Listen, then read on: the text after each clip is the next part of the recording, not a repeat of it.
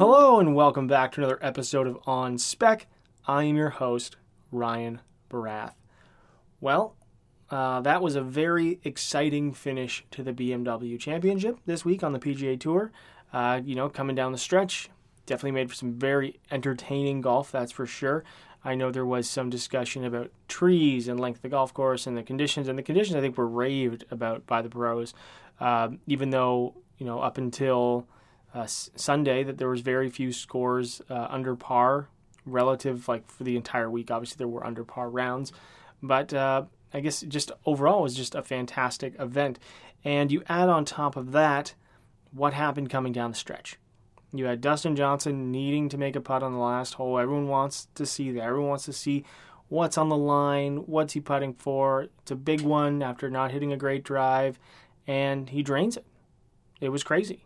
And then they go to the playoff, and DJ hits a tree, Rahm hits it in the rough.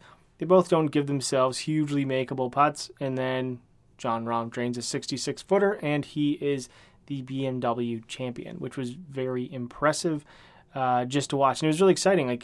I do watch golf on Sundays. I see what's coming down the stretch, and depending on the tournament, I kind of check in and check out. I got a lot of things going on, but I do watch it. And, coming down those last few holes, I thought, okay, there's a lot of interesting things going on here. First of all, you had Jon Rahm picked up his ball yesterday. That was a penalty shot, so if it wasn't for that kind of brain fart, who knows what would have happened, right? You got the whole butterfly effect of that going on. Goes out today, shoots a low number, puts himself in the clubhouse lead. DJ matches on the 18th hole. Again, if Rahm didn't pick that ball up, he could have potentially won. Anyways, you go to the playoff hole, and then after a bomb drive, had to hit a shot of the rough. That became a lot more difficult because the greens were firm. You saw that ball roll out a lot, and then somehow he made that putt, and, well, that's how the tournament finished, and it was very exciting. I will totally admit I completely jumped out of my seat because I did not expect that. I thought maybe if he got within 5 feet, it would be very impressive. But then we remind ourselves that we're watching the best players in the world, and, those are the kind of finishes that we get. So, about the show today. I'm very excited for this one. This is the third time having him on the show, and that is Mizuno's Chris Bichsel, which is very exciting. We've had conversations about design before, and if you haven't heard those ones, you can go back into the archives and take a listen. Then I've also, we talked last time, again, we talked about the 919 series, the JPX. Now we're on the 921, and there's some cool products coming out, and very excited about it. They're obviously extremely excited. They got a lot of stuff going on as far as technology. I have used the Hot Metals from last year, last year, the Hot Metal Pros.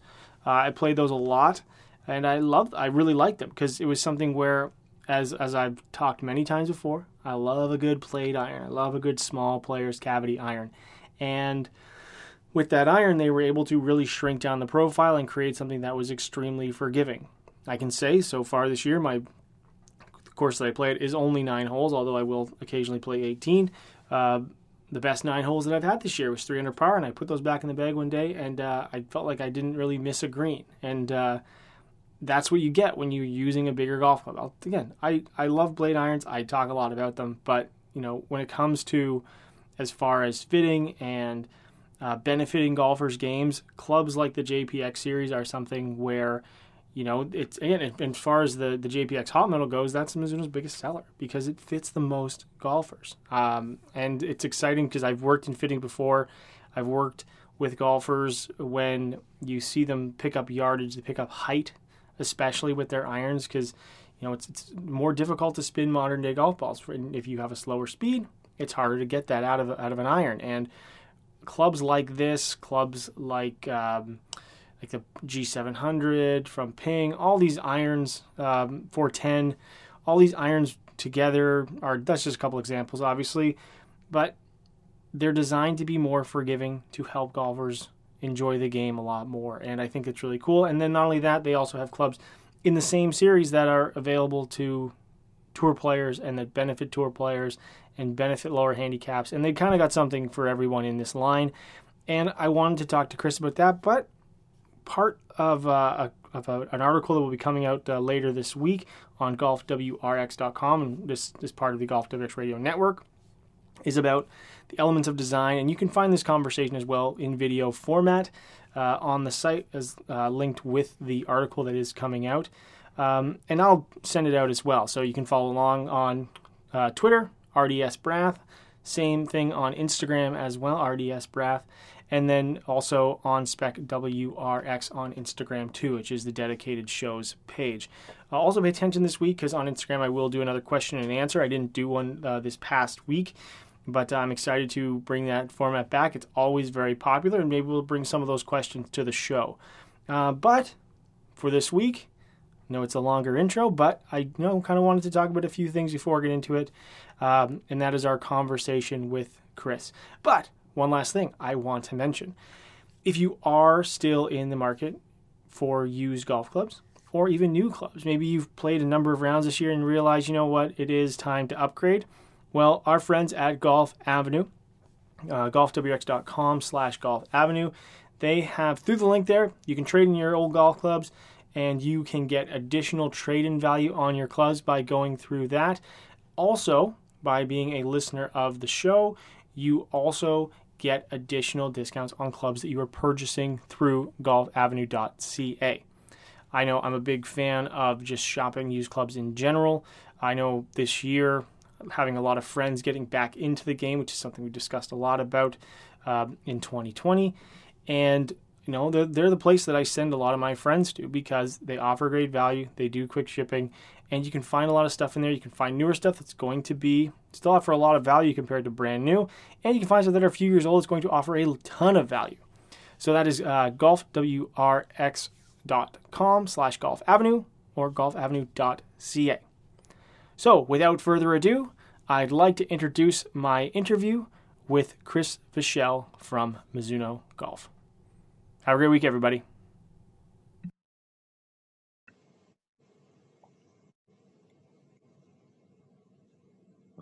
Perfect.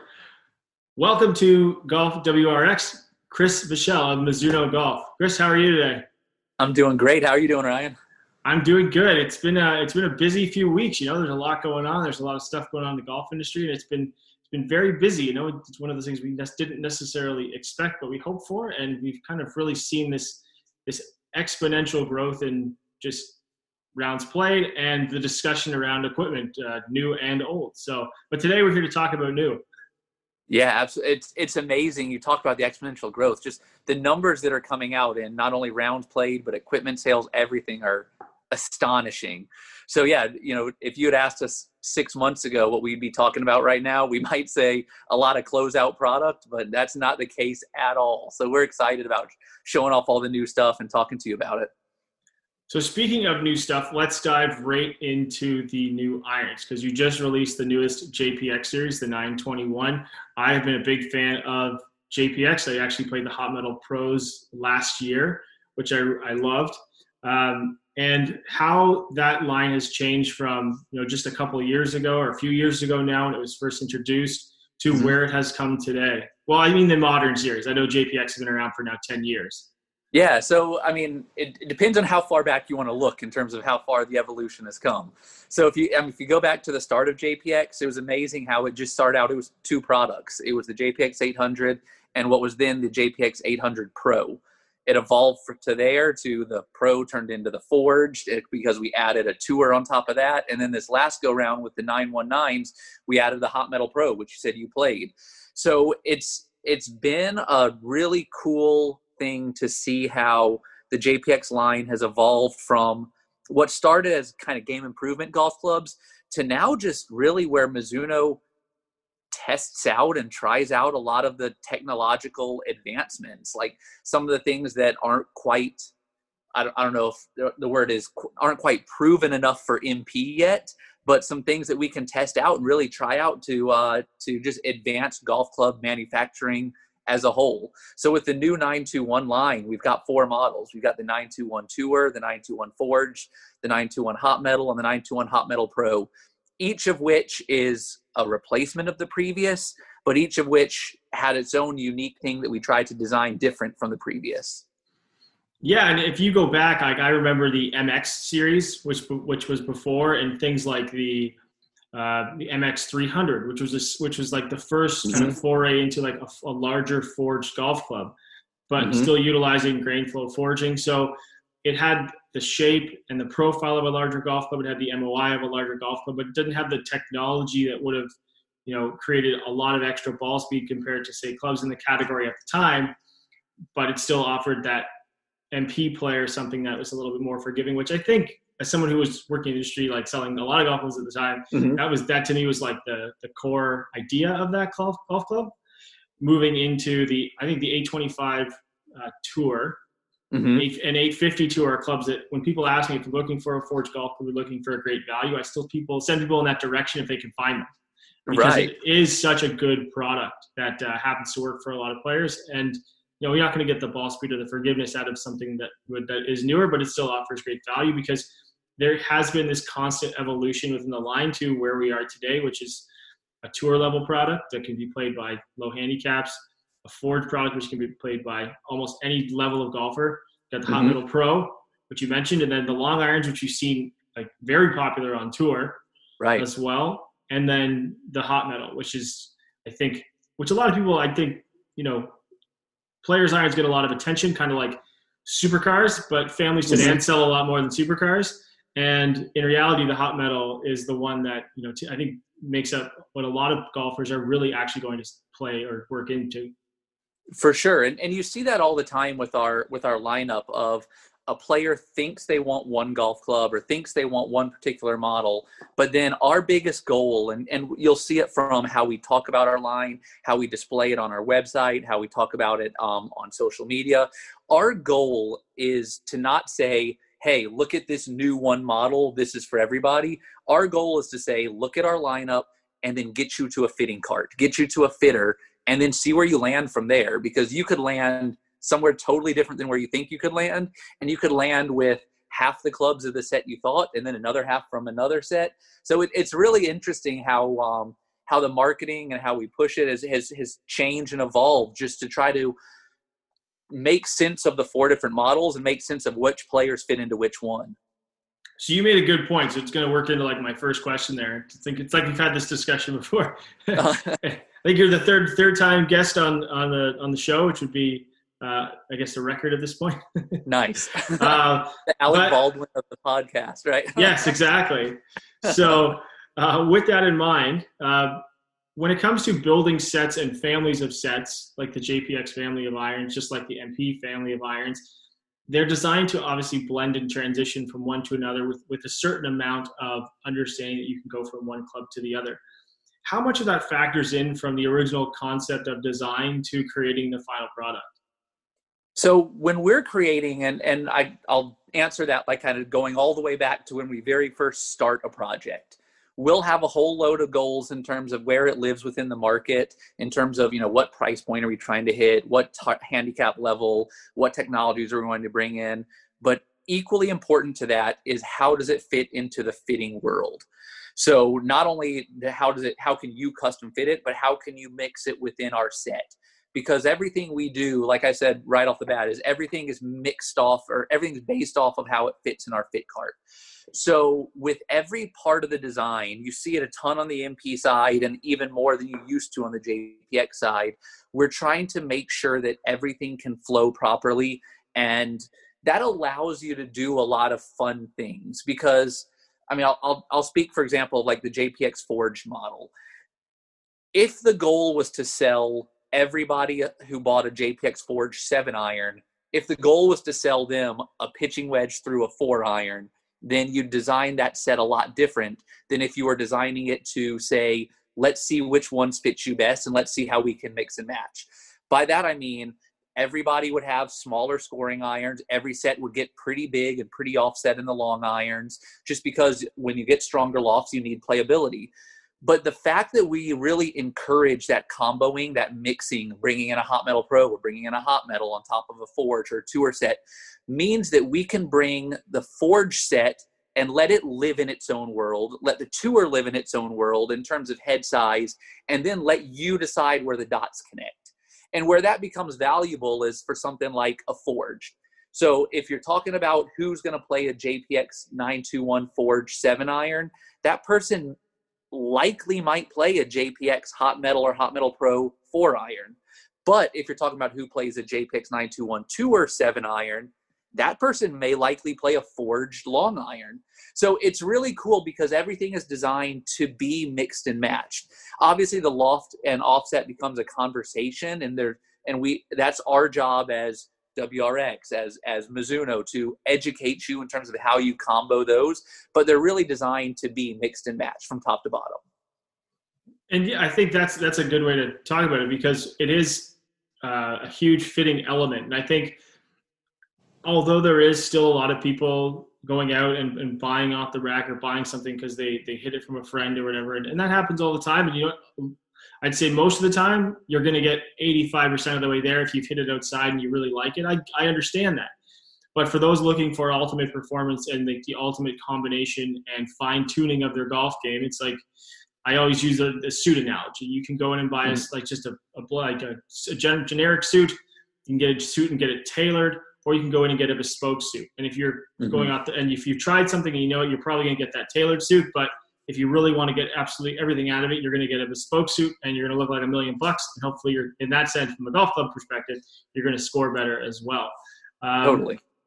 Now, how much does I know you guys have done a lot with the shaft optimizer. What is the percentage of your, say, sold sets of fitted versus things that are sold off the rack or into pro shops that people just buy? You see it every single year where it becomes more and more fitted. And, when I first started with Mizuno, which was 2004, I'd say I think we were a little bit ahead of the game. Us and Ping, I think, were early adopters to the fitting world and got really behind it really early. And back then we were, call it 60-40 stock to custom. And then every single year you see it become more custom, more custom, more custom, more custom. 2019, I think we were really close to 80% of our golf clubs sold were custom golf clubs. That does so many things for, if you want to look at the industry as a whole, like in everything, it helps the customer because they're getting a golf club that fits them better. They're going to score better. It helps the retailer because the retailer doesn't have to keep as many on the wall. Then it lands on us in terms of being able to build on time, build quickly, turn it around, build accurately, and just have the options available. So our goal, if we could sell 100% fitted golf clubs, that would be awesome. But not everybody buys like that, just because you'll have some people who have gone through a fitting, are very happy with what they got fitted into, and say, all right, I know I'm one up. I know I'm a Dynamic Gold AMT S300. I know I play this shaft, this length, whatever. So we want to encourage fitting at some form or another, but we really want to make sure that as many people as possible are getting fit. Yeah, and we see that. I could compare my own experience, like retail around 2005, 2006. I was still working in like a big box retail space, and our back room, which was like the room beyond, which we kind of called it. You'd walk into it, there was head covers everywhere, and there was just racks and racks of box golf clubs. Yep. Someone would come in, you talk them to a set, they'd hit some golf clubs, and then they'd find one that works the best. Maybe we tweak Liar Loft or something, or we do like an upsell on grips. I'm not gonna sit here and sugarcoat. That's what you do. If someone didn't like it, you maybe do a deal on some grips. You do some Liar Loft, and they're at the store with their box of golf clubs in an hour. They come back the next day and get them. Nowadays, you walk to a retail store; those rooms are almost gone. There's maybe one set on the wall. There maybe be another set in the back, just like as another option. But other than that, everything's directed to the fit cart. Everything's directed to the fitting area. And I think golfers at the end of the day are benefiting from that. You might have to wait a couple weeks for your golf clubs, but you're getting something that's better already. You're exactly right. And that's the whole thing is, what's the threshold of how long somebody wants to wait when they're making a purchase? So that's where obviously COVID's turned some things around and put some delays on everybody. But in general, Mizuno Golf USA works on 2 business days. Once we get the order, it's out the door in 2 business days. We're a little behind that right now just because we're playing some catch up. But if you told somebody you can buy this one right here, or 2 days from now we can ship you one that's really dialed in for you, doesn't cost any extra. There's no reason not to do that. And in many cases it costs less, because if it's a 7-piece set on the wall and someone only needs 5 pieces, that's a great way that someone's going to say, oh, well, yeah, don't want to buy golf clubs you're not going to use. And that was that was always my tactic when we're looking at stuff on the wall at a retail store. You're like, you could buy one less of these golf clubs and it would cost the same, like it would cost less and you get exactly what you want. You just got to wait a little bit. And generally now, as you say, that the time to wait is not that long. Now, the one club I really wanted to talk about is because I wanted to, you and your position within Mizuno and your career has, started from, like, I guess, test engineer. Correct. To where you are now, right? And we've had that discussion. So if people are listening, you can go back and listen to those discussions on our Golf WX radio network. You can find them on the OnSpec podcast. But with the Forged is a perfect example of constant evolution from something that was, say, a little bit longer heel toe, more square to fit into the line from like an 850 perspective, to now where it is the 921 Forged it's a lot smaller, it's a lot more compact. And within this smaller golf club, you've got more technology than has ever been in that line of clubs. You're exactly right. I mean, that's to look at where that club started. So I'll just go all the way back to you can even trace that one back really to MX20, MX23, MX25, MX200, which were all one-piece grain flow forged with an extra level of forgiveness. So some sort of, we call it like post-processing that happens after the forging to make it more forgiving. So again, go back 15 years, the MX23 was a fantastic golf club. We sold a lot of those. It was a golf club that was forged, gave you good feel, but had a good amount of forgiveness built into it. Going into the JPX line, when the MX kind of transitioned to JPX with JPX 800 Pro, it was a 1025 forging, so one-piece forging, but instead of milling a pocket cavity, what we actually did is we milled an area to expand the rebound area. And that was the first time we had actually tried to push the COR. We had tried to push the ball speed aspect of it. And that was the shift from just make it more forgiving to make it more forgiving and hotter. And then that's the evolution that you've seen that JPX Forge model make from year after year. So from the 800 to the 825 Pro, a small evolution, to the 850, we introduced a boron material. Boron material was able to allow us to go even thinner to make it more forgiving and make it even hotter. And then we went to our back milling on our JPX 900 and 919 line. And now with the 921, we actually changed material again to try to unlock even more speed out of it. So we went from a 1025 boron to a chromoly 4120 material. So it's a stronger material, still forged, but we're able to go even thinner, get faster, get hotter. So just from the start of that golf club to where it is now, in terms of ball speed and COR, it's come miles.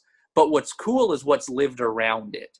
Because with the original ones, it lived in a world where there weren't a lot of golf clubs around it in terms of our lineup. So we had our JPX 800 Cast and we had the JPX 800 Pro. But now if you look at the 921 line, there's a Tour model on the lower end. There's a Hot Metal Pro on the other end. So it can live more in exactly what it wants to be. So the evolution is it's gotten more technologically advanced, but at the same time, because we've added clubs on the more forgiving side, we've actually shrunk it in size. So the 921 Forged got hotter, got faster, and got smaller, got thinner, got sleeker.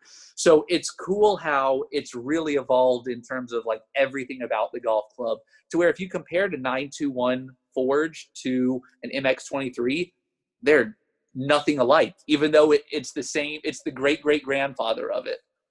Yeah, and I guess that it comes down to when you look at the new line and you were to compare them over generations, like you can draw a Venn diagram with like everything that exists now and kind of see how they transition from one to the other.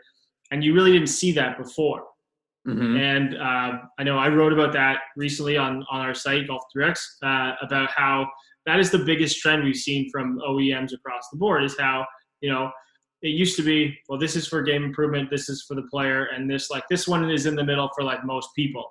And now most companies are offering 3 to 4 lines, but they really do transition so smoothly towards each other to allow golfers to, because not everyone needs a big super game improvement pitching wedge or 9-iron, because they might not struggle with that part of their game. But as they get to the long irons, like anyone else, they need that little extra height and spin. Actually, it's kind of funny because I think it was recently on, I don't know if you listened to it, Shotgun Start podcast.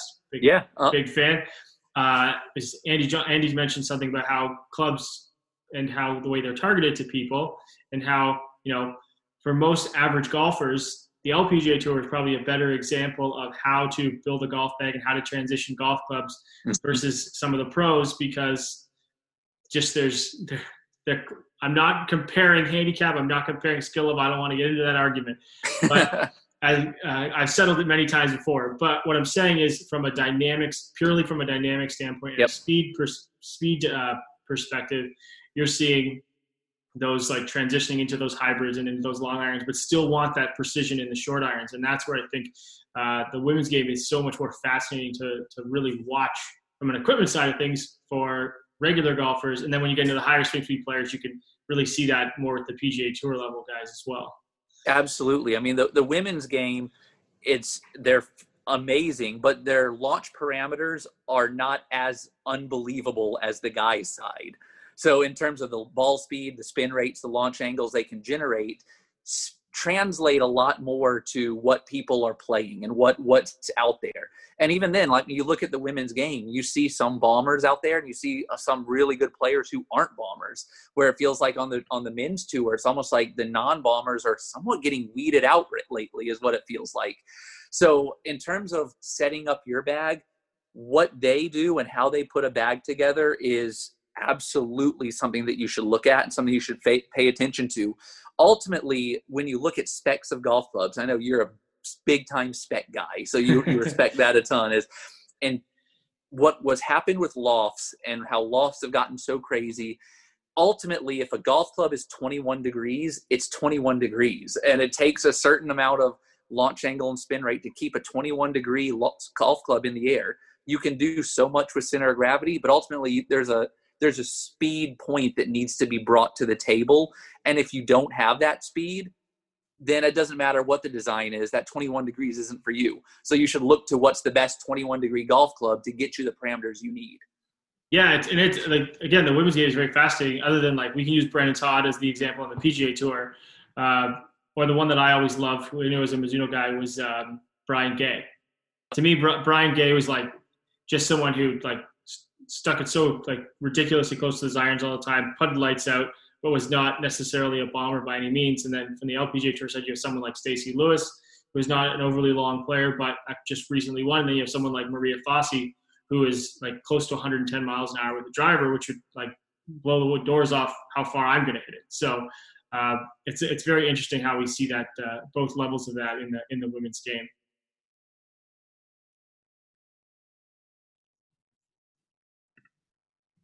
So after a temporary technical issue, we are back. What we were discussing was the fact that talking about parameters and talking about how we see players like the example I used on the men's tour was obviously Brandon Todd recently, like not one of the longer players. One of my historically favorite players, who I believe played Mizuno for a very long time, was Brian Gay. Ridiculous ball striker, putted lights out, but was not necessarily like the longest guy on tour. And then you have the very different games on the LPGA Tour with Stacey Lewis, who just recently won again, who's not like the longest player. And then you also have someone like Maria Fassi, who is an absolute bomber. She blasted way by me out on the golf course. So you have all these different contrasting examples of players, and you guys really do a good job of helping golfers understand how to put their sets together, which was what we were talking about, and then also how to find the right shaft with the optimizer. Yeah, that's one of the things that's been really cool about the optimizer, where it started was simply what's the right shaft for your 6-iron, which was the fitting club at the time. How it's evolved and the data that we've collected and how much we've learned from it, it's turned into a full bag recommendation tool to now where we're measuring so many different things with the gyro that's built in, with this, with all the strain gauges and accelerometers built in. We understand how you're delivering the club to the ball. To now we can recommend what shaft you should carry, but we also can understand at what level, based off of your angle of attack, your shaft lean, how you deliver the club into the ball, where you're going to start struggling with loft. and where you start struggling with loft is where you might need to address what club goes in on the long iron side. So our shaft optimizer software is incredible how it'll recommend not only what shaft to play, but then it'll say, you also need to switch this 4 iron for a more forgiving one, or switch this 5 iron, or depending on who the player is, it'll tell you how to put that set together. Yeah, and I think that's it's cool because, you know, for like, depending on the fitting, like if someone's getting fit, they're not going to have, maybe not have access to launch monitor, but they'll be able to see data outside. And that's a really smart tool, because one of the questions I get all the time, and for me, when I do like Instagram questions and things like that, and I'm trying to answer bidding questions for golfers, is can I put a different shaft to my 3 or 4 iron to like launch it higher and get extra carry? And like the biggest thing I tell people is like, no. You can try, and Right. you can get some, maybe a little bit of extra speed with something lighter or something that's designed to launch higher. But in reality, it comes down to what you mentioned earlier about like the club's specific loft, and how, you know, once you get to a certain loft, if you don't have the speed to create that, regardless of face technology, you're not going to get what you're probably going to get out of it. And that's one of the reasons why I always tell people, like, you know, I can recommend it and you can try it if you're interested, but I think that you should probably look at club head technology and shape and size and those kind of things to actually change your launch parameters than just focus on a simple shaft change, because how that club transitions and how it works is what's really going to help you create the proper angle of descent, and is going to help lower dispersion, because as we know, and as it's become part of the golf vernacular now, truly in the mainstream, is strokes gained. Yep. And how to play and actually score better. Absolutely. And yeah, you're right that the ultimate judge of whether you can handle a loft or not is your speed. So like, you know, a 46 degree or 47 degree pitching wedge, you could have a 50 mile an hour head speed and you can handle it, but then that falls off. So it's like, you can Band-Aid a couple of things when you're getting close to that transition area. So you could Band-Aid somebody who, call it 105 mile an hour, trying to get to like a 19 or 18 degrees. Maybe you could mask something with a little bit lighter, a little bit softer kicking shaft or something like that. But ultimately, it's going to eventually, you're going to catch up. Like, not everyone could play a 1 iron. If you could mask everything with shafts and specs, everyone could play a 1 iron. And we know that's not the case. Yeah. Speaking of that point, I've been playing some very poor golf recently, and I decided to grab my MP14 1 iron, which I have as part of the full set to take out. I brought a Persimmon 3-wood and that iron just to, like, you know, try and hopefully hit the sweet spot. And with my launch monitor, I could not believe, because I hadn't done it in a very long time, and I hadn't actually taken this club to hit on my launch monitor that I got recently. I was carrying it 165 yards. Like, I just could not get the height. I was like, I could have swore I would have hit this further than that. At least, like, I would have carried it 200 yards, even though it would have been really low. And like, anything that wasn't slightly perfect, it was like 165, 170 maybe. And I thought, okay, this is silly. I believe that. That's good on you for trying that out. It was a good way to completely punish myself. Now, speaking of strokes gained and scoring, the other thing that I really wanted to touch on, as well as evolution and technology, are the new wedges. Okay. Because you've got a multi-piece, it's a forged wedge, but you're doing something from a weight shifting perspective that we've seen in wedges, but not in something that is traditionally shaped, you know, and not in something that really looks like a club that you would expect from Mizuno. First off, let's put it that way, right? We've seen companies go out of their way to produce like very unique looking wedges designed to move mass around, but nothing that does what this does the way it does it. Yeah, well, and it's funny, you talk about evolution and product, going from product to product.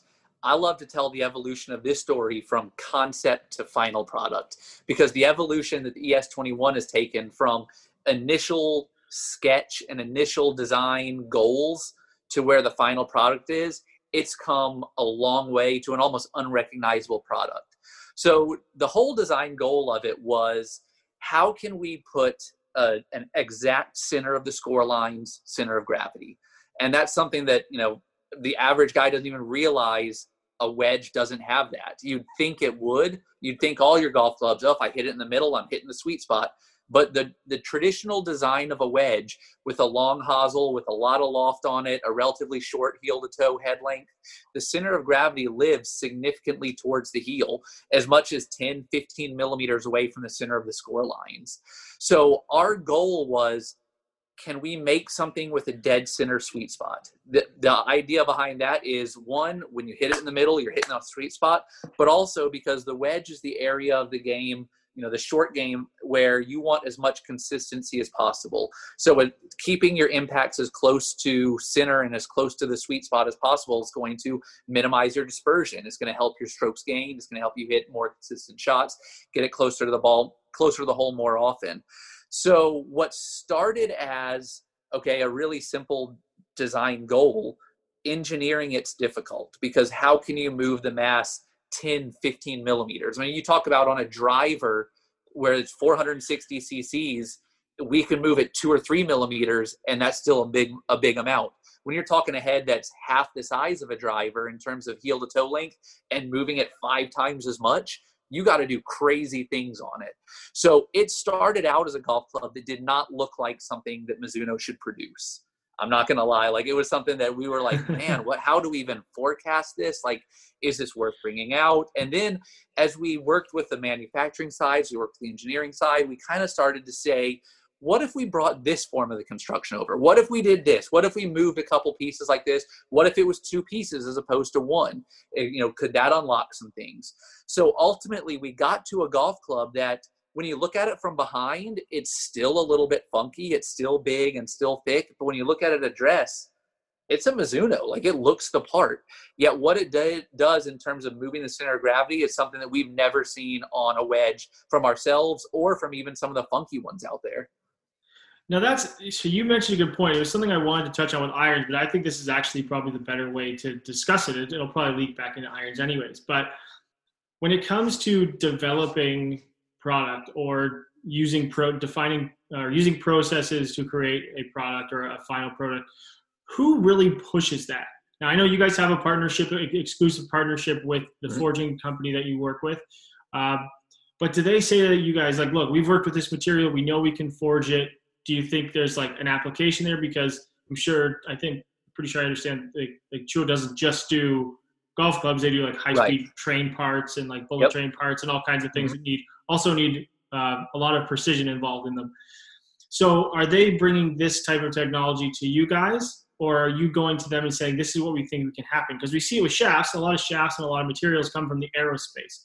They're making a lot more planes than they are golf shafts. Let's be real honest about that, right? So that is what's pushing golf shaft technology companies to be able to innovate. Is it silly example, but is it bullet trains pushing golf clubs, or are you going to them and really saying, let's work together on co-engineering this? It's an interesting thing, because we've had this partnership and this relationship with Chuo for so long that honestly, it's a push from both sides. So it's such a great relationship that we're developing things together. Any of the Mizuno forging patents don't just have Mizuno's name on them. They have Chuo and Mizuno, and it's the same way with both things. So in terms of, are we getting technologies from the bullet train or from the automotive side? Not as much, just because those pieces traditionally are significantly larger and don't have quite as many weight limitations that the golf club has. So it's funny if you go through the forging house and actually do a tour of it, which obviously I've been fortunate enough to do a number of times, the most experienced forgers aren't the ones making the pieces for the bullet train. It's the ones making the golf clubs, because they're the smallest, the most precise, that require the most level of like intricacy in terms of how that billet's placed in the mold and how it's worked after that. But to go in terms of how do we develop and how do we advance forging, what we'll do is, obviously from the engineering side, from the 3D world, we'll say, hey, look, our simulation said we can go 2 millimeters thinner and we can make this weight super light. But then there's the reality of it, of can you make that? So what we do is we're always pushing back and forth, where we say, for example, with a 1025E Pure Select mild carbon steel, that's what we use for our MP20, our HMB, not our HMB, but our MMC, our JPX Tour. We know just how thin we can get over a given area and maintain durability. So if the goal is to just maintain durability and not have it break, then we know what to do. But when you start pushing the limits of saying, well, I need the COR to be this, I need the ball speed to come off this fast, then we know it's almost like you have to reverse engineer of, okay, if we want to get a ball speed to here, then we know that we have to have a thickness of this. And if we know we have to have a thickness of this, we need to have a material that has a durability or can withstand loads and strains of this level. So then it becomes, let's talk to Chuo, let's talk to the metallurgical side, because they've got a metallurgical team that they work with there as well, to say, what could we do to a 1025, or what could we do in terms of a chromoly material, in terms of the carbon content? How could we manipulate that to help us increase the strength or increase the malleability of it or something? So it really is a partnership where we go back and forth and we push each other. Oftentimes you'll see that the engineering side will get frustrated because we think we could have gotten a little bit thinner, but on the manufacturing side, they want to be a little bit safer. And then that's why you see and you talk about evolution, from generation to generation, sometimes with the same material, we can get more out of it because we've then proven we know how to work this material a little bit better and we can evolve it a step further. But going back to like the 921 Forge, we really had gotten to the point where we couldn't get much more out of boron material in terms of COR. So that's where you have to make the change. So there's evolutions in how you develop it. There's evolutions from generation to generation. And then ultimately you have to then completely start over at some point and bring in new materials. But it works from our side and from their side. Yeah, and we've seen it, and you touched on it exactly to the point where you get comfortable working with something. And like as an observer, right, you look at the MP20 line, and you had the chromoly face, forged chromoly face of the hot metal blade. Mm-hmm. And so it's like you obviously were able to forge the material. You were able to weld with it, and then it must have become, okay, now that we've been able to achieve that in this as like the test sample, and obviously there's prototypes involved, but like producing it at a scale and producing it where it's going to work and we can bend it and it's fittable and we have a product here that's going to work really well. It's time to release it within this family. Okay, now we've been able to prove that point of concept. Can we forge the entire thing? Is that kind of how that works? Where you're like, okay, now we've got a proof. Now let's go to the next part where we can push it.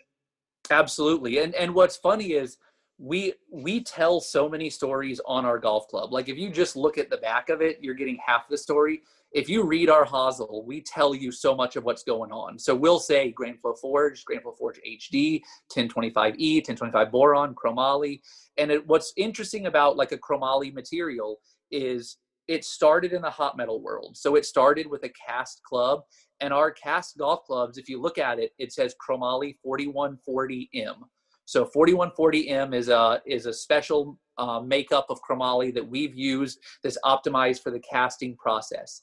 Then as we've brought chromoly into the MP20 line and now the JPX 921 line, what you'll see is on the hot metal blade where we were only forging the face and the neck, it's a chromoly 4135. So 4135, it's a little bit softer because it needs to be softer to be able to flow into a forging mold. Even then, because the face is very flat and then there's a neck on there and then we go in and mill out or machine out the hosel, you don't have to have a ton of material flow on it. So if you look at the 921 forged, it's a chromoly 4120. So even on the hosel, it says it's a different grade of chromoly. So then it's taking it and it's saying, well, how can we use this material? What do we need to do to that material to be able to forge the entire head? So to get the sole and the cavity how we want it, it takes a different material. So it's always looking at every bit of it, of the process, of the material, of everything to try to get the performance levels. That's I think that's very interesting. And I know when you guys had the initial teaser drop, we were looking at, I was doing the like zoom in to like look at the hosel and okay, they've got a material here. There's something going on. Because as you say, right, your golf clubs do tell a lot of the story of what's really going on with them, right? Because people can't see inside. They don't know the material, but you guys actually put that on the outside of the golf club. Mm-hmm. Now that actually, so now to that point about the different materials, do the forging dies, do those last as long? Do they have a shorter lifespan or hit number based on, because the material is different? Is that something that factors in? That's a great question. It does absolutely factor in, and the material really factors in how many strikes are necessary to get something to its shape. So, for example, of like a 1025E it's a very soft material, and that one, the forging mold's going to last the longest. The material's going to flow the best. It's going to get to its shape very easily. A chromoly 4120, it's not going to flow as easily. And because of that, the strikes wear the mold quicker. So they're going to wear out faster, and it's going to take more strikes to get it to its shape. So an interesting thing is like forging the JPX 921 forged, we actually had to develop a third set of precision forging molds, which is an additional process that, again, it adds time, it adds money, it adds everything to making that golf club. So traditionally what we do is we have a couple of what we call the rough forgings, the hammer presses, and then it goes through 2 rounds of precision, which is a hydraulic press. Now we actually have a third round of precision to get it to its shape. So every material, every little bit of it is involved in how you manufacture it. And that's where our partnership is so, so valuable, because, if we just walked up to we went to a random forging house and said, we want you to make this, who knows if we could get there, and who knows if we could get as much out of every material that we can. Actually, I know the answer. We couldn't. So it's something pretty cool. Yeah, I mean, I've seen the videos before. I think it's one of the cool things. I probably watch it a few times a year when I'm looking at stuff where I'm like trying to think like, oh yeah, this is how all this stuff is really made. It's pretty fascinating to watch. So with the new line coming out, how much from the design perspective goes into tour players? Because that's what I just want to kind of touch on that a little bit as well, because we've seen great success with the 900 JPX 900. Obviously won a few majors. 919 went on to win a couple more, and so you have this feedback where players are looking at it going, okay, this is what I like, this is like how it works. And you guys obviously have a lot of players that use your clubs that aren't being paid as well. Is it like a looks perspective that you're trying to achieve with tour players, so there's something they're comfortable with? Because I kind of think of it like, if you work for the Corvette design team, obviously the new one is very, very different. So it's like the 921 forged of Corvettes now, right? It's a very different thing. But at the end of the day, it's still gonna look like a Corvette, right? And I think that's where automotive design to me is always fascinating, kind of as a parallel to golf clubs. So when you take these golf clubs to tour players who are going to be very specific, are they going to say, oh, I like this, can you tweak that? Or is it you saying like, this is how it's going to look, guys? What do you think? So a lot of the feedback we get from them is address shape and sole turf interaction and feel. Those are the big things we really rely on them for. What's funny is the back design, we almost try not to show them the back design. So what we do, our typical thing when we're doing a hit test is we'll hand them one and then we'll switch, and we won't let them see from behind what they're doing, because they don't need to understand what's going on back there.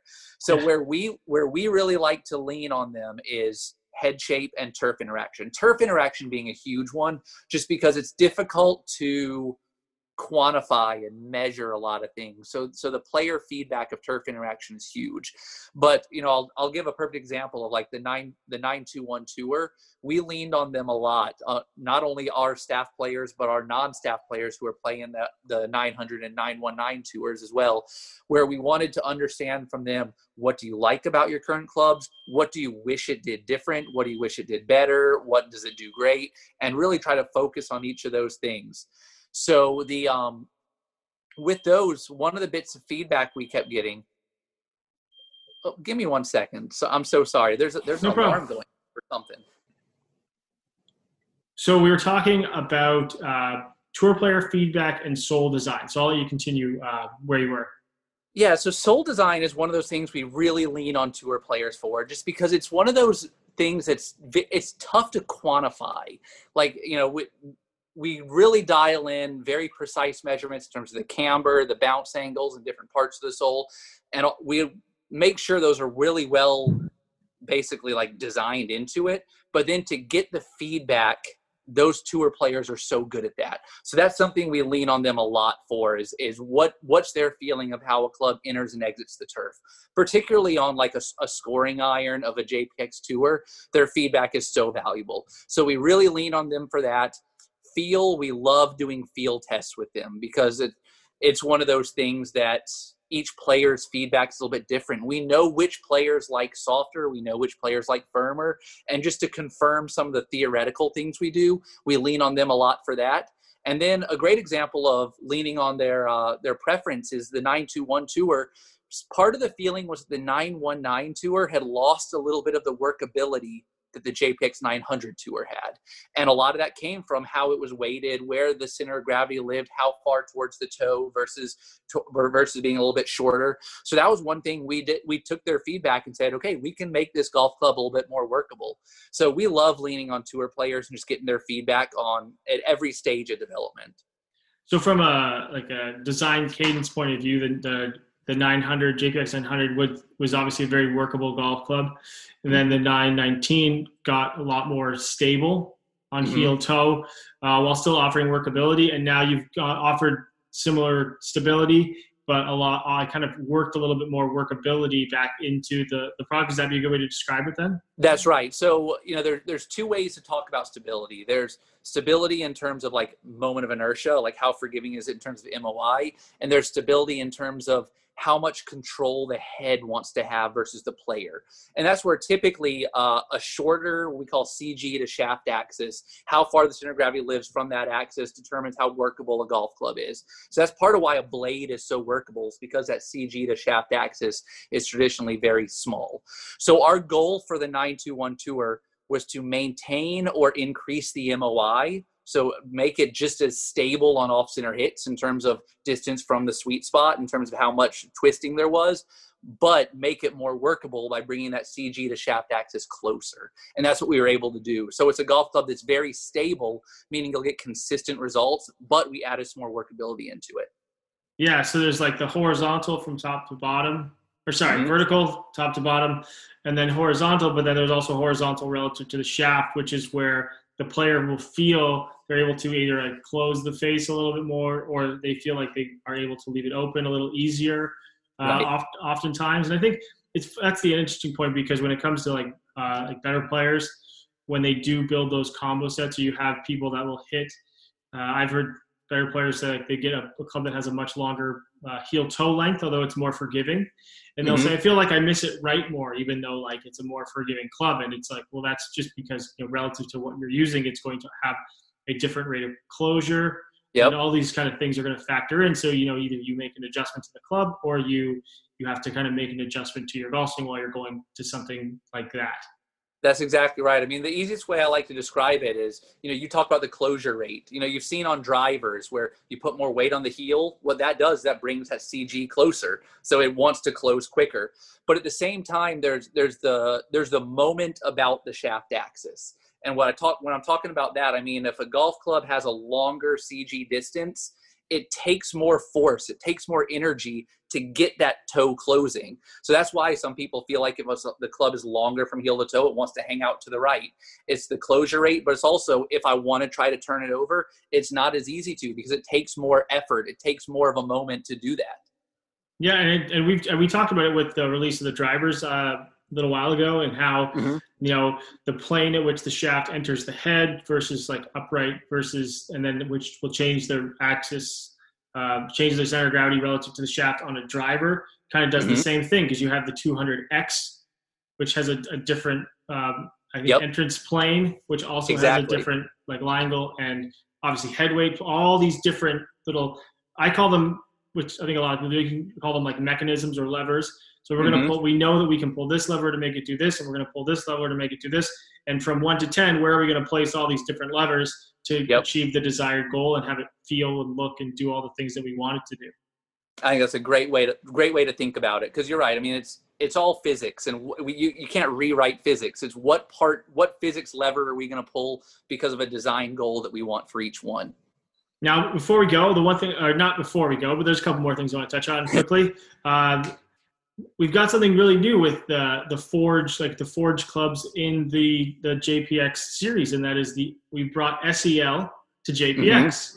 Yes, I know that'll be good for you guys up in Canada as well. So yeah, so no, the general target market is hockey players, I guess. What's funny is, there's a couple of ways of looking at how you launch left-handed golf clubs. And Mizuno, I think, has traditionally been guilty of saying, okay, this one has the highest sales volume potential. So if you look at obviously that's going to live from the highest handicap golf club has the highest sales volume potential. The Muscleback has the lowest. I think we know that in terms of how many golfers there are and who buys golf clubs. If you want to look at it strictly from a business thing, then what you'd expect from Mizuno would be, we're going to bring the 2 most forgiving golf clubs and make them left-handed and just go from there. But ultimately, the left-handed number is not going to make or break us as a company, because it is still a relatively small percentage of what we sold. So what we're trying to do is we're trying to service that market with golf clubs that we haven't brought to them in the past, or in a number of years, I should say. So we started it with the MP20 SEL last year, where we hadn't made a Muscleback for the lefty in a long time. On the JPX side, the JPX Tour, we've never offered that golf club for a left-handed player. So what we wanted to try to do is offer that club, but at the same time, we want to look at what levels of playability are built into that, and how are people actually buying that set. Because a lot of people who buy that JPX Tour set are comboing that set. So we built that into a comboed set, just because we feel like you're going to get the more playability out of it. And it's probably going to fit more players, and even players who thought they wanted from top to bottom, they probably don't, and they probably don't need it. So we're trying to build a more playable set for the lefty. Yeah, I think that's an interesting point, because as we have discussed in the past, and with the 20s was a good example of the fact that you have data that shows how players combo through fitting, mm-hmm. because 80% of your sales are through fitting, so you have that information of what's getting fit to players. So you could say, we don't need to make a 3-iron in this set of golf clubs, because we're not really going to sell them, and we don't think that people actually should use it because of the loft and the center of gravity and all these different things, and out of options and optimizing and playing better. Probably not a great idea. I mean, mm-hmm. There's a reason I still have an MP14 1-iron, but there's no 1-iron that you guys make anymore. So with that in mind, again, it comes down to shaping and those kind of things. So going from left-handed back to the right-handed set, and talking in general, is the JPX 921 Tour. You have done something with that club as well. That was the first time it's really done, or you've done with the JPX model, and that is taken it to the grinding, the Master Craftsman mm-hmm. that generally shaped the MP line, and brought that shaping and that final hand touch to those golf clubs for even just a more refined transition club to club, and how that's going to set up behind the ball. Yeah, so that's something that traditionally had been reserved for the MP side. And MP, what we do is we design it in 3D. We'll cut a 3D model, or basically a CNC model based off of the actual CAD design. And then we'll work with a master craftsman to grind the shape perfect. And we've done that years, for as long as I know, on an MP golf club. On a JPX or an MX back in the day, that was a step that we never really took. We would actually go just straight from 3D design to cut a mold from there. But as the JPX Tour has really evolved to be such a tour-focused golf club, and such a big part of our fitting strategy and our tour strategy, we wanted to try to take it an extra step in terms of the sophistication of it. So yeah, that's a step that had never been done on a JPX model before, that we integrated to the JPX 921 Tour this time. Because, if you looked at our MP line in the past, it used to have a shallow cavity, a Muscleback, an MMC, and all these other things. And it's like the JPX Tour is almost taken over for that shallow cavity. So with that in mind, we still wanted to speak to that player on the MP side. So I talked about looking at clubs that address with the Tour. The address shape is where we touch a ton of that stuff with the Master Craftsman. And that's why we took that extra step with the 921 Tours. Yeah, I think it's a neat story to tell, but there's also a visual and a physical difference when you set it down. I think that's a big component, because I know to talk about some people who work on golf clubs, like Don White from National mm-hmm. Customs, And I've talked to Patrick many times, and I know you guys work with their ferrules as well. You did a really cool run with the Boyd Blade and ferrule stuff on the limited edition copper irons. Was how like the transition from club to club and how they look is so important. And when you get someone who knows how to shape a golf club to fit someone's eye, and obviously they're doing sets for individuals, you're fitting sets for segments, and you know that someone's going to look at it and go, that heel's a little high, or that toe's a little more rounded than we want to see. And because they're working within, we could call it, the Corvette looks like a Corvette, and still transitions, like an MP club is going to look like an MP club, and a JPX is going to look like a JPX club. But it's kind of melding of the two to create something new and create something different, while also staying true to the form and the function of what it's designed to do. Absolutely. And what the Craftsmen are able to do in terms of working golf clubs and getting the shape absolutely perfect, it's really it's something that I'm jealous of. I can do whatever clicks I need to do to make it look really close to what I think I want it to look like. But to see a finished product after the Craftsmen have touched it and really dialed in the hosel transition, the way the top line moves into the hosel, that's such a tricky area, because you have basically what's going from a flat coming off the top line that transitions into a perfect cylinder. And to have that look exactly organic, yet still be highly engineered and actually the exact, specifications you want, it's something that the CAD and the Creo, or whether SolidWorks or whatever form you're using, it's difficult to pull off on that. And to be able to lean on a Craftsman to dial that in, it's just a really cool step of like science and art combining. I know there's the video out there, like Nick Faldo talking about Turbo doing like the hosels and things like that. And I always think of, if you ever watched a player, actually I think Nick says it as well in like one of the older videos, is that hosel to top line transition where they can get in there and you just see someone like the way they hold their hands. And I've done a fair amount of like wedge grinding. Irons is not, I've done a few sets of irons as well, but it's not my day to day. So even like, I always try and start with the 3 iron, because I think to myself, I script the 3 iron and I'm grinding it. Well, it's a 3 iron. Someone's not going to pull that off. But when you get into those wedges and you start, getting in little angles and trying to get up against the wheel, you realize how, just like a very artistic way to put it, and like maybe I'm overthrowing the analogy here, but it's like, the way you can put pressure onto the bristles of a paintbrush and create like a different texture or whatever. Yeah. I'm not a painter, so that maybe is off an analogy. But either way, the pressure and the angles and all these different things make a difference. And that, if someone presses a little too hard or something, then, you got to go back and start with another one.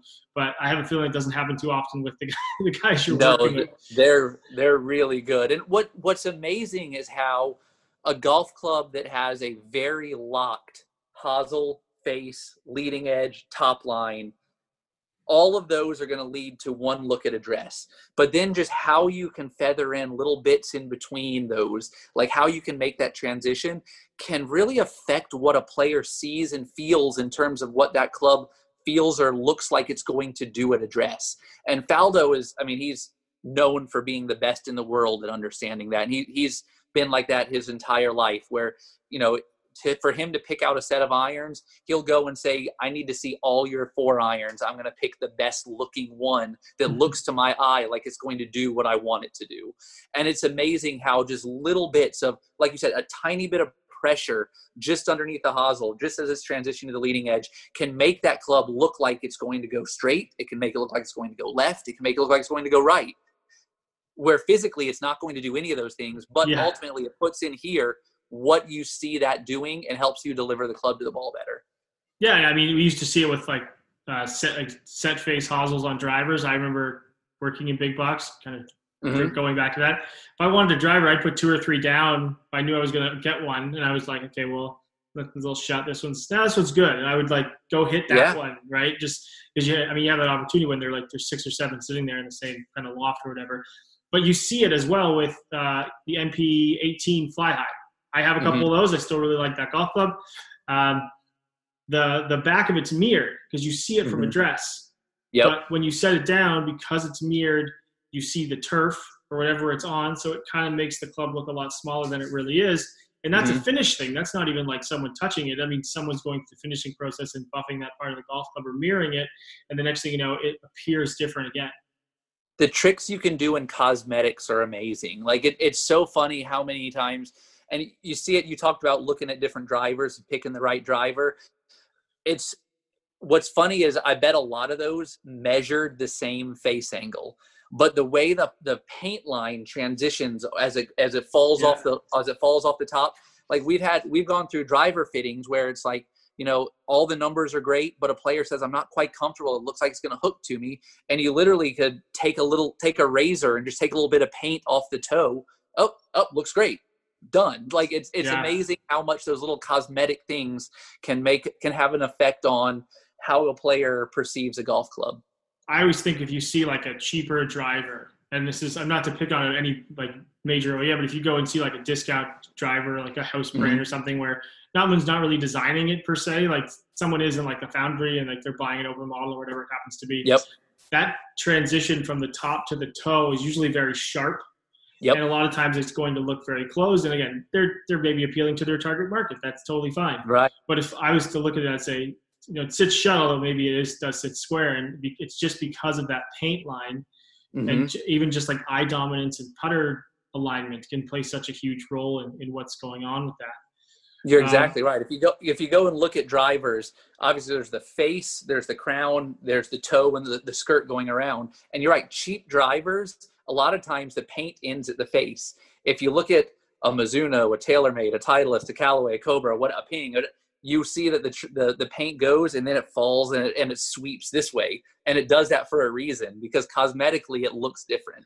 Yeah, it's always very interesting to like compare the two when you look at something that doesn't look right versus something that does, because, you know, you could say, oh, that toe looks sharper than the other, but then if you get them really close, you're like, oh, they're actually very similar. But right. You know, this one is very different because of the paint and the lines and the time that goes into it, and that equates to cost and all kinds of other factors. Mm-hmm. So to finish up, Chris, I really appreciate your time with all of this. Of course. I have to ask, with all these new irons coming out, any changes to your golf bag? So I'm working on that right now. Right now I've been playing T7 wedges. I've been playing 919 tour irons, and I've been playing MPH5. So actually like an older model of like the Fly High you were talking about. And I'm putting together right now a set. I've actually got, I don't know if you can see right over here, I've got all my shafts and grips right there measured out and getting ready to go. And what my plan right now is I'm going to put together some T20, basically like a pitching wedge, gap wedge, an ES21 58 degree, which I'm excited to really get out and play on the course to really see how that works. And then I'm going to do some 919 tours. And then on the long iron side, I'm going to try to eliminate a club, because I've got a 3 and a 4 iron that are only 3 degrees apart. And I'm going to try to go to actually the lofts of our SEL irons. So what I'm going to try to do is go exactly 4 degrees everywhere. And I'm going to build my longest. I'm pretty sure I'm going to build it with an HMB, about a 1/2 inch long with a lighter shaft, which will be something different that I haven't tried. Because right now I've been playing AMT forever, which it is a lighter shaft in the 3 iron, but I'm talking going to like a 85 gram graphite or something to try that. So I'm excited to try it and to get out. And I know a lot of people are playing a lot of golf right now, and I know I have. So, so I'm excited to get out and take it to the course.